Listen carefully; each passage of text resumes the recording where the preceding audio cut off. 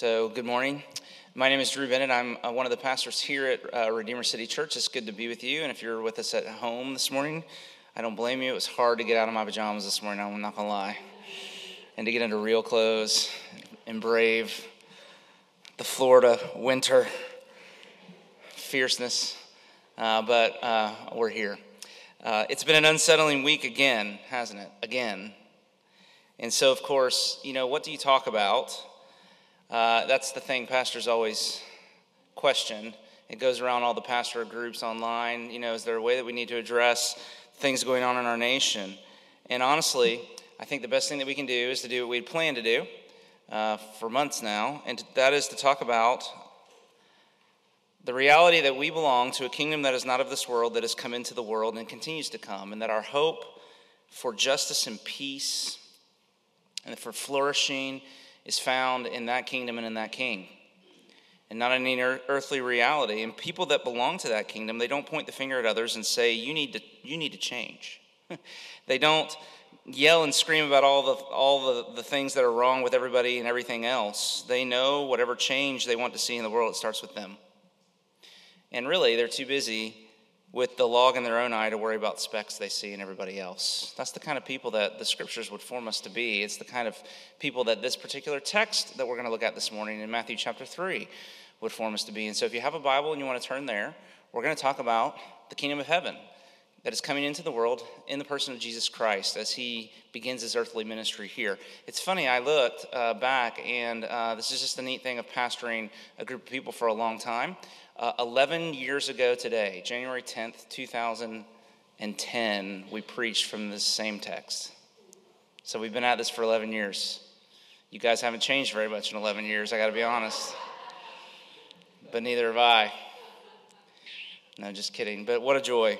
What a joy to 11 years later to circle back around to something that we need to hear again. So let's read together from this text, beginning in verse 1 of chapter 3 all the way down to verse 17. We're going to read the whole scene here of Jesus' baptism. Hear God's word. In those days, John the Baptist came preaching in the wilderness of Judea, "Repent, for the kingdom of heaven is at hand. For this is he who was spoken of by the prophet Isaiah when he said, the voice of one crying in the wilderness, prepare the way of the Lord, make his path straight. Now John wore a garment of camel's hair and a leather belt around his waist, and his food was locusts and wild honey. And then Jerusalem and all Judea and the region about the Jordan were all going out to him and were baptized by him in the river Jordan, confessing their sins."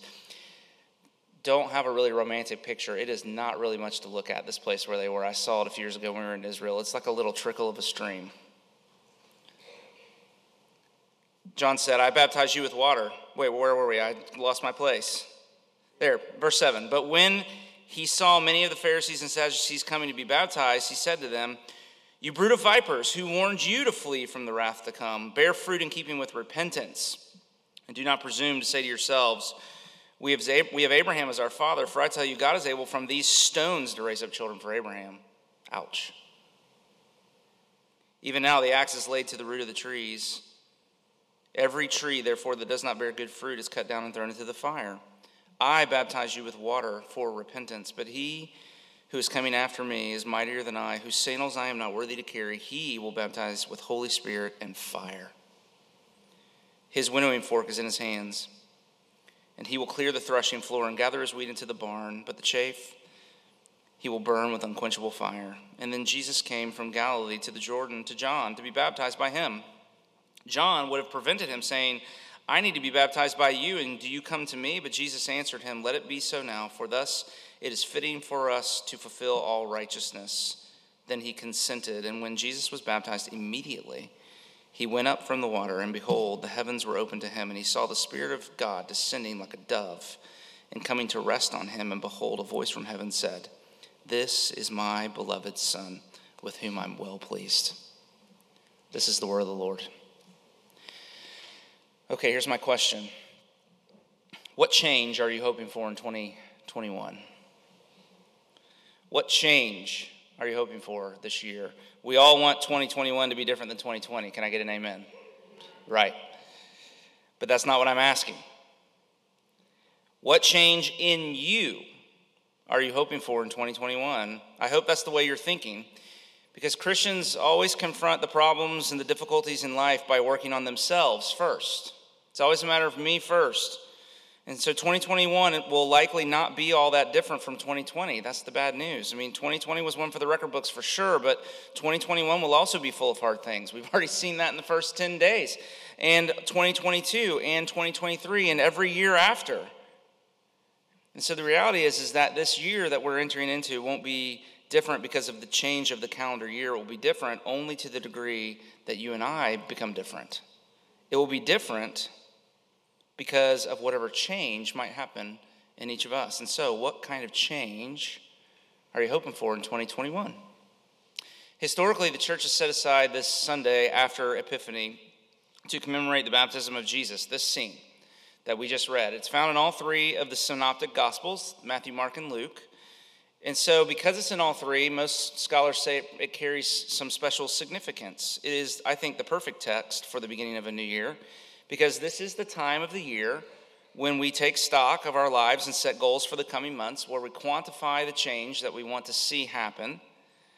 And you might be here this morning, or you might be watching at home because of a New Year's resolution. And if so, we're so glad you're here. You're welcome.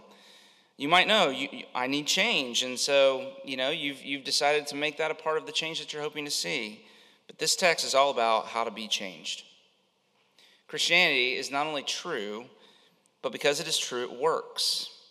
There's spiritual power, if you submit to it, to make change possible. And that's what we read about here. Now, there are two main figures you'll see here. It's really just these two men who meet, probably not for the first time. They're relatives, and so they know one another. So you see John and Jesus having this meeting. It's really unique in the Bible as far as their being face-to-face with one another. And we just want to look at each of them and say, What is the lesson that each of them really represents? What is the spiritual takeaway for us from each of these men as they meet here in the Jordan where John is baptizing the people? And we're going to see first John. We're going to just look at John. And really the lesson of John's life and ministry is that change comes through repentance. It's a call to repentance. But then Jesus is also there too, and really the main spiritual lesson that comes through Jesus' life and ministry and what God has sent him into the world to do is, even as I'm stretching into repentance for the sake of change, the power for change really comes from repenting of my repentance. Now, I know that sounds confusing. Hang in there with me, and I'll explain what I mean by that as we go along, okay? So what? So I'm going to call you to repent, and then I'm going to call you to repent of repenting. Because I think that's really the main lesson of the text. So let's just walk through it together. It'll become clearer as we go, I promise. First, let's look at John the Baptist. This man, he shows up before Jesus in the Synoptic Gospels, and that was because of the unique function in God's plan for saving the world that he held. Matthew, you'll see here, quotes Isaiah chapter 40. It's a very famous passage in the Old Testament. It's quoted many times in the New. He says, describing John, the voice of one crying in the wilderness, prepare the way for the Lord, make his paths straight. It is a classic Old Testament prophetic passage about the messenger that the Old Testament expected to come ahead of Messiah to get the people of God ready for his coming by calling them to repentance. And in his message, and even in his persona, because really who he was, the camel skin and the locusts and being out in the wilderness, all of it, John was calling for repentance in anticipation of the one coming after him. That word, repentance, is mentioned 3 times. You'll see it in verse 2, again in verse 9, and for the 3rd time in verse 11. So it is the main theme of the text, and it's a great time of year to talk about repentance. New Year's resolutions are the closest that we ever get to what John is really calling for here, where we look back on the year that was and classify our regrets and make plans to be and to do differently this time around the sun. It's a good instinct. It's a good spiritual instinct. Martin Luther's 95 Theses famously launched the Protestant Reformation by the recovery of justification by faith. But do you know what the number one thesis of the 95 is? It doesn't have anything to do with justification or all of those things. Thesis number one of 95 was this: all of life is repentance. You got to get that right before you can get anything else right, Luther believed. So repentance isn't just how you become a Christian, it's how you do life as a Christian. Constantly uncovering more and more of your sin and confessing it and changing. And so J.I. Packer describes, he's a Canadian scholar famous in the 20th century, He just defined repentance this way, and I wish that I had gotten it to Joe so it could be on the screen behind me because it's very helpful. He says this. This is how he defines it. He says, repentance is turning from as much of let me start over. Turning from as much as you know of your sin to give as much as you know of yourself to as much as you know of God. And as our knowledge grows at these points, so does our practice of repentance. Now that's very good. Say it again. Molly said, say it again. So, turning from as much as you know of your sin to give as much as you know of yourself to as much as you know of God. And he said, as your knowledge on those 3 points grows, so will your practice of repentance. So the biblical word literally means to change your mind. It's not about feeling sorry. It's about changing your mind. Because you're learning something new. You're learning something new about your sin, about yourself, about God.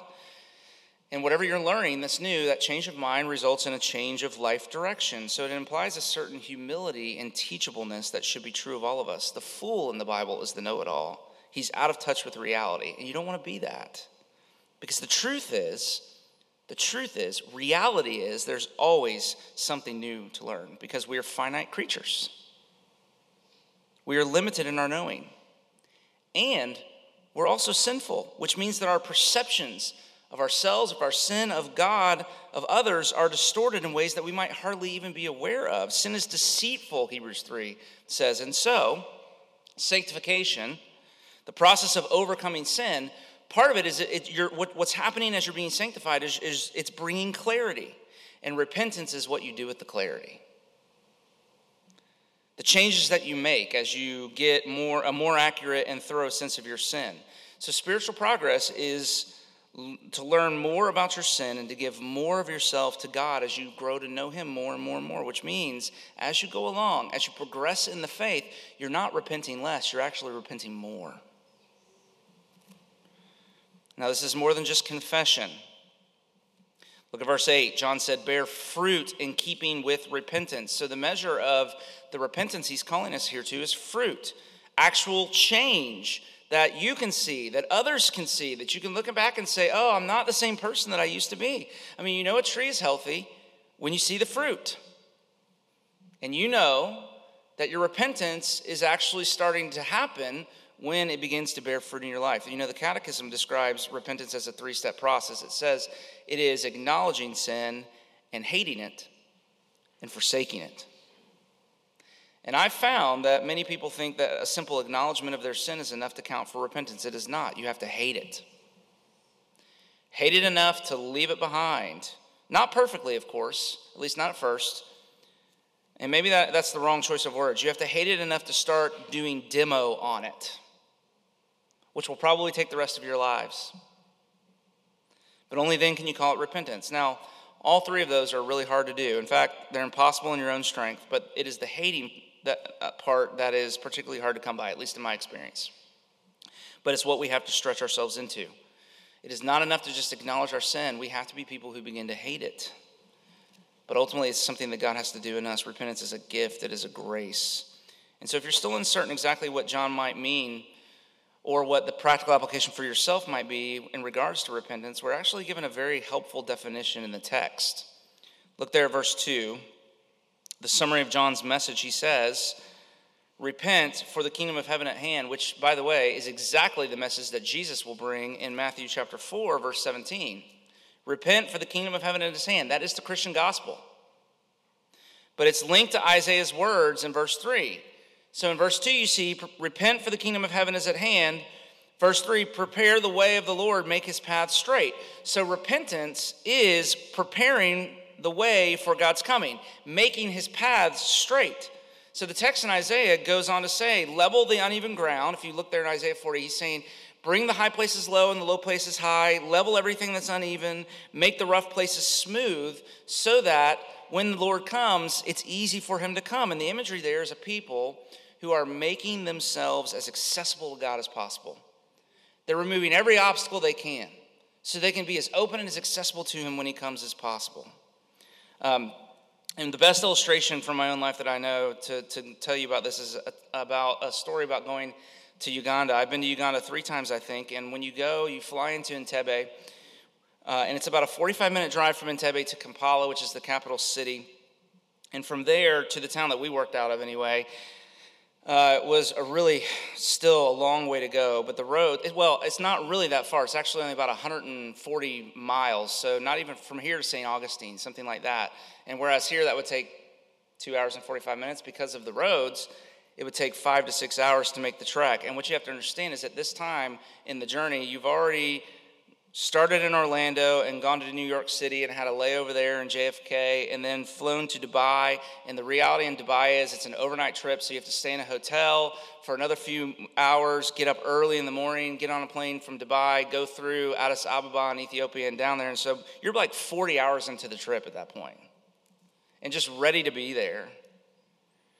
And it's the hardest thing. And then there's that long and windy and bumpy clay road. And so it was, I went the second time, and it was the part of the trip I was dreading the absolute most. And we hit the outskirts of Kampala on that second trip, and all of a sudden, there was this. We start cruising down this wide, straight, paved. And I was like, what in the world? I said to the driver, what is this? This wasn't like this the last time that I was here. Why have they made this nice new road? And his answer was, the Queen is coming.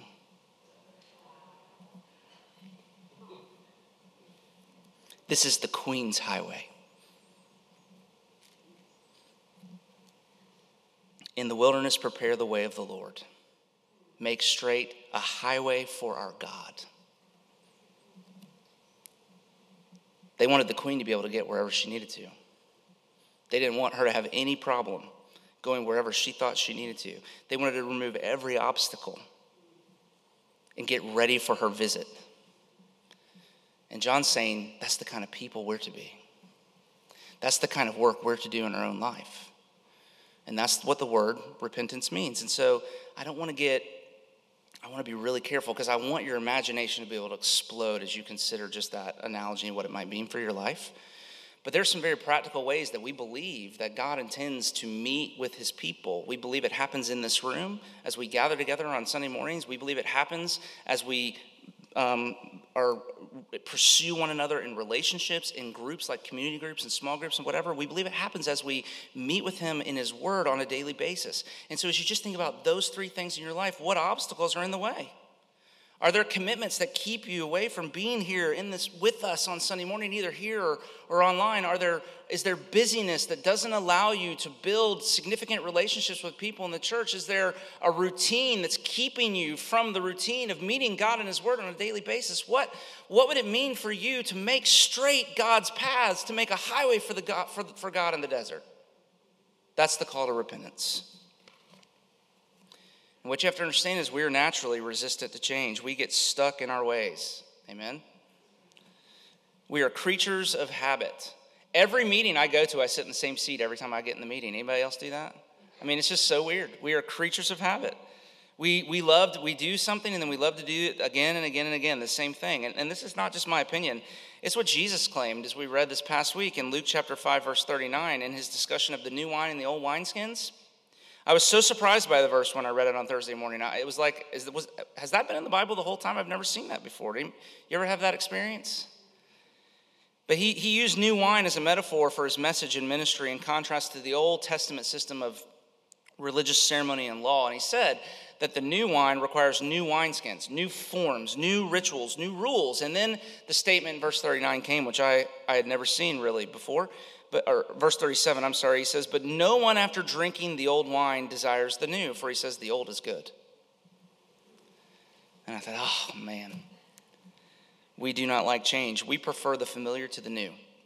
We have a preference for the familiar to the new. But, and this is the thing, if you're going to live as a Christian, you have to break through this default setting, because not only do you have to repent in order to become a Christian, but the only way to live as a Christian is to go on repenting for the rest of your life, turning away from that old sinful you and toward the new you that God is making you to be, always leaving behind the familiar and the safe and the known to embrace the new. And so let me just offer this suggestion. If you're wrestling through a New Year's resolution, if you're like, maybe just throw the New Year's resolutions out and make this your New Year's resolution. This year I'm going to pursue a lifestyle of repentance. Maybe that would be sufficient. Now that's John. He's calling us to repentance. But secondly, we see, of course, the second main figure, or maybe we should say the main figure, who's just the second person here, is Jesus Christ. And the lesson that we can derive from him is that we not only need to be repenting, but we also need to be repenting of our repentance. And I know that sounds confusing. Tim Keller, who was a pastor in New York City for a long time in our denomination, he would say it this way. He would say, a religious person repents of her sins, but a Christian repents of both her sins and her righteousness. So let me explain. John's announcement of the kingdom of heaven comes with a call to repentance, verse 2, because that is the only way to enter the kingdom. And the word itself, when you hear it, rings in the ear as an opportunity for something new. So to enter into it, though, you have to be done with the old, or else. I mean, there is an or else feature to this text. I mean, you get that sense as you listen to John, don't you? He uses the language of judgment because the kingdom is not only an opportunity, it's a threat. So you see things like verse 10. Even now, he says, the axe is laid to the root of the trees, and every tree that does not bear good fruit is cut down and thrown into the fire. Now, that's really strong language, and he's saying Messiah is coming, and he's coming to save, yes, but he's also coming to judge. And he goes on, his winnowing fork is in his hand, and he will clear the threshing floor and gather the wheat into the barn, and the chaff he will burn away with unquenchable fire. It's the language of judgment, of kind of this judgment day motif, of the coming of Jesus being kind of a preview of the ultimate judgment day. But what does it all have to do with us? What does it mean for us? Well, the reality for us is we face the reality of judgment because of our sins. And the call of Christianity is to turn away from your sins and to turn to Jesus Christ, the Savior of sinners. I mean, this was here a baptism, Luke says, a baptism of repentance for the forgiveness of sins. That's Luke 3:3. Matthew just says the people came, verse 6, and they were baptized confessing their sins. So this baptism that's happening here is an acknowledgement of, these people are acknowledging their sinful state before God, their creator, and they're turning from their sin in anticipation of the salvation that he would bring. It's the same when we baptize in our church. The baptism is a visible representation of our spiritual state. It's a public acknowledgement that we need to be cleansed by God. But there is no such thing as faith without repentance. They always go together. There is no justification without sanctification. And sanctification, as we've said, is the process of repenting more and more, not less and less. But here's the thing. What you have to do is, as you grow in sanctification, as you begin to venture into this lifestyle of repentance and faith, you have to be careful that you don't start trusting in your repentance. And start being proud of what a good person. Look at me, I'm becoming a great repenter. See, when that happens, then you have to start repenting of your repentance. And John warns the Pharisees and the Sadducees in the crowd about the danger of religious presumption. It's the strongest part of the text, verse 9. He says, here they come, right? These guys are coming, but they're not coming to be baptized. They're coming just to jeer. And why are they not coming to be baptized? Because they don't think they have sin that needs to be repented of. They don't think there's any need for them to acknowledge their sinfulness to get ready for Messiah. And he says, hey, you, don't presume to say for yourself, we have Abraham as our father, that you have some spiritual pedigree that makes you exempt from all of this. He says, I tell you, God is able from these stones to raise up children of Abraham. You're nothing special. Don't start thinking, look at what a great person I am. Look at how good I'm becoming. Look at how well I'm repenting. Religion is the enemy of repentance. And so that new wine in the old wineskins thing that I mentioned, it teaches us that we are resistant to change, but more importantly, it teaches us that we are naturally resistant to grace. That the new wine is the grace of the gospel as opposed to the old wine of law-keeping and moral striving. And Jesus' point there in Luke 5, which we read this week, is that religion, listen to this, religion is like an addiction to being good. It's an addiction to being good. And if you live long enough in it, you begin to develop a taste for your own goodness and not grace. So even when you become a Christian, there's a part of your heart that still desires the old thing. There's a part of your heart that doesn't want grace. It wants to go back to how good it feels to be good. You keep defaulting back to that being good. And so many of us, I can tell you, have experienced this. Redeemer is like a moralism recovery group. This church has had a ministry of that over the years. And I'm proud of that. I'm happy for that. Because it means we're stretching into the gospel. So when I say you have to be repenting of your repentance, repenting of your righteousness, I mean that you have to be continually turning away from the idea that you can be right with God by being good. A lifestyle of repentance is a constant reorientation of your thinking, feeling, and behaving towards God's grace to you in Jesus Christ.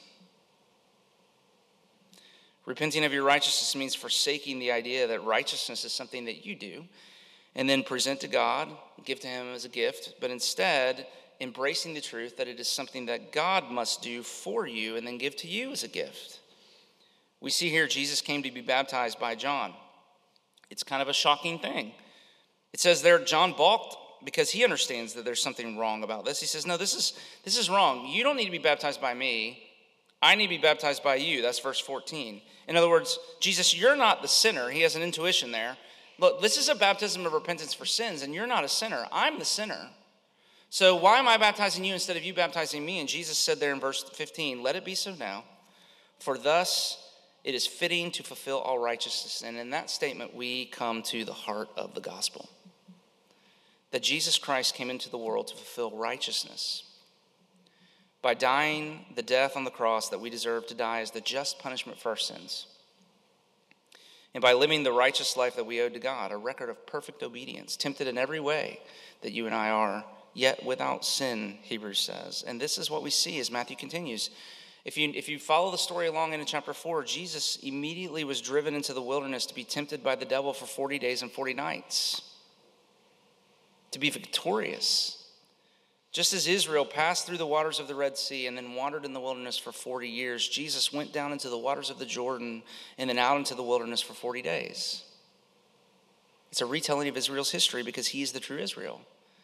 And just as Adam was tempted by Satan and lost, so Jesus is now tempted by Satan, but to win. And so Paul in Romans calls him the second Adam, who through his obedience, the many will be made righteous.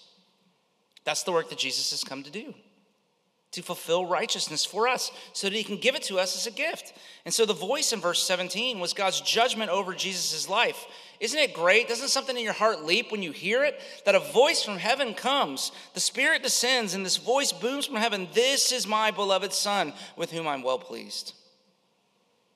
Something leaps within me when I read that, and then when I consider that the great news of Christianity is this, that if you repent of your sins and repent of your righteousness and put all of your hope and trust in Jesus Christ and rest in all that he has accomplished on your behalf, then the same verdict hangs over your life too. God says about you, no matter who you are, no matter what past record of failure you might have, God says of you, this is my beloved with whom I'm well pleased. Not because you've earned it, not as a reward for all of your being good. It's all grace. It's not tied to your performance at all. That's why it's gospel. I think I've used this story before, and you may have heard it, but it touches me, and so I thought to pull it out again. But if you remember, the hero of the 2014 World Series was Madison Bumgarner. He's this kind of big, tall lefty pitcher for the San Francisco Giants. And if you're a baseball buff, you'll remember that in that series of 7 games, he won game 1 as the starting pitcher, and then he won game 5. And then you might remember he came back in game 7 in the bottom of the 5th inning, and he finished the rest of game 7. And so he was the MVP at the end of because they won. They ended up winning, and he really carried the whole team on his back. But before he walked out the pitch in the 9th inning, so every kid's dream, right? Bottom of the 9th inning, the World Series, game 7. Here comes Madison Bumgarner, whose arm is got to be about falling off his shoulder because he's pitched already so much in the series. Before he walked out the pitch in the 9th inning of the game, of game 7, he didn't know it yet, but in the top of the inning, his dad had sent him a text. And here's what the text says. Now this is the most dad text, so he's OMG, which my teenagers would just like scoff. Anyway, You are so much more than awesome. I couldn't be more proud. But the thing was, is he hadn't won the game yet. So why did he send the text before the game was over? And a reporter asked his dad that question. And this is what he said. He said, I knew he wouldn't read the text before the game was over, but I wanted him to know that that was what his daddy thought of him no matter what happened in the ninth inning.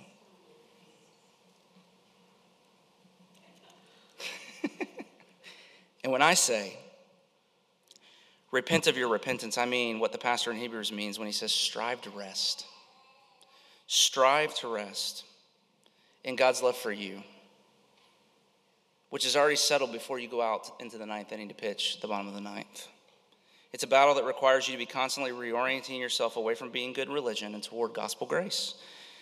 Forsaking the untruth of Matthew 4:3. I wish you had a Bible so you could see there. Forsaking the truth of what Satan brings at Jesus in chapter 4, verse 3, and embracing the truth of Matthew 3:17. Because in Matthew 4:3, the devil, in the temptation in the 40 days in the wilderness there, the devil comes to Jesus and he says, if you're the Son of God, why don't you prove it? Earn the title. Show that you're worthy of being called the beloved. But that's not the way God's love works. I mean, Jesus didn't live in the uncertainty of the devil's question, because that is the seed of all temptation, that doubt of God's love. And Jesus didn't live in the uncertainty of Matthew 4:3. He lived in the reality of Matthew 3:17. It's why the voice came before he was sent out to the wilderness, because it was the voice, it was the affirmation of the voice that empowered him to go and do battle against evil. He had the love of God in his heart. And because he didn't have the love of God in his heart, he didn't have anything to prove. And that was the spiritual power that he needed to obey. And here's the thing for you and me, all that Jesus accomplished in his life and death and resurrection and ascension back into heaven, it means that you and me, we can live from the reality of Matthew 3:17 and not the untruth of Matthew 4:3-2. But you have to keep repenting. You have to change the way you think. You have to trade out all of your tendencies to work, improve yourself, and earn your way into God's favor, and instead just begin to rest. See, repenting, the danger is to think that repenting is just another work that you have to do to be saved. When in reality, repenting is this refusal to work and choosing to rest instead. Then and only then will you begin to experience what John promised. He said, verse 11, he said, listen, I'm baptizing you with water, but there is one coming after me, and he will baptize you with Holy Spirit and fire. I mean, Jesus intends for you and me to be Holy Spirit and fire people. I mean, and think about what those images convey. I mean, supernatural power, passion, right? A destructive force that tears down all of the old stuff and allows new life to spring forth. But here's the thing, grace does that. Grace is what does that to a person. And Christianity is grace. And grace makes you gracious. So when you think Holy Spirit and fire, I know you think John the Baptist, right? Eating locusts out in the wilderness, wearing camel skin, yelling and screaming and pointing his fingers at the religious leaders. But Jesus says that the one in the kingdom of heaven is greater than he, that he is the least in the kingdom of heaven. So when I say that grace does it and that grace makes you gracious, when you think of a person of Holy Spirit and fire, think less of a John the Baptist type person and think more of a Ted Lasso type person. And I'm on a kick, I know, if you haven't seen the show. You can Google it. A person who is disturbingly joyful and kind and gracious and forgiving. That's a person of Holy Spirit and fire.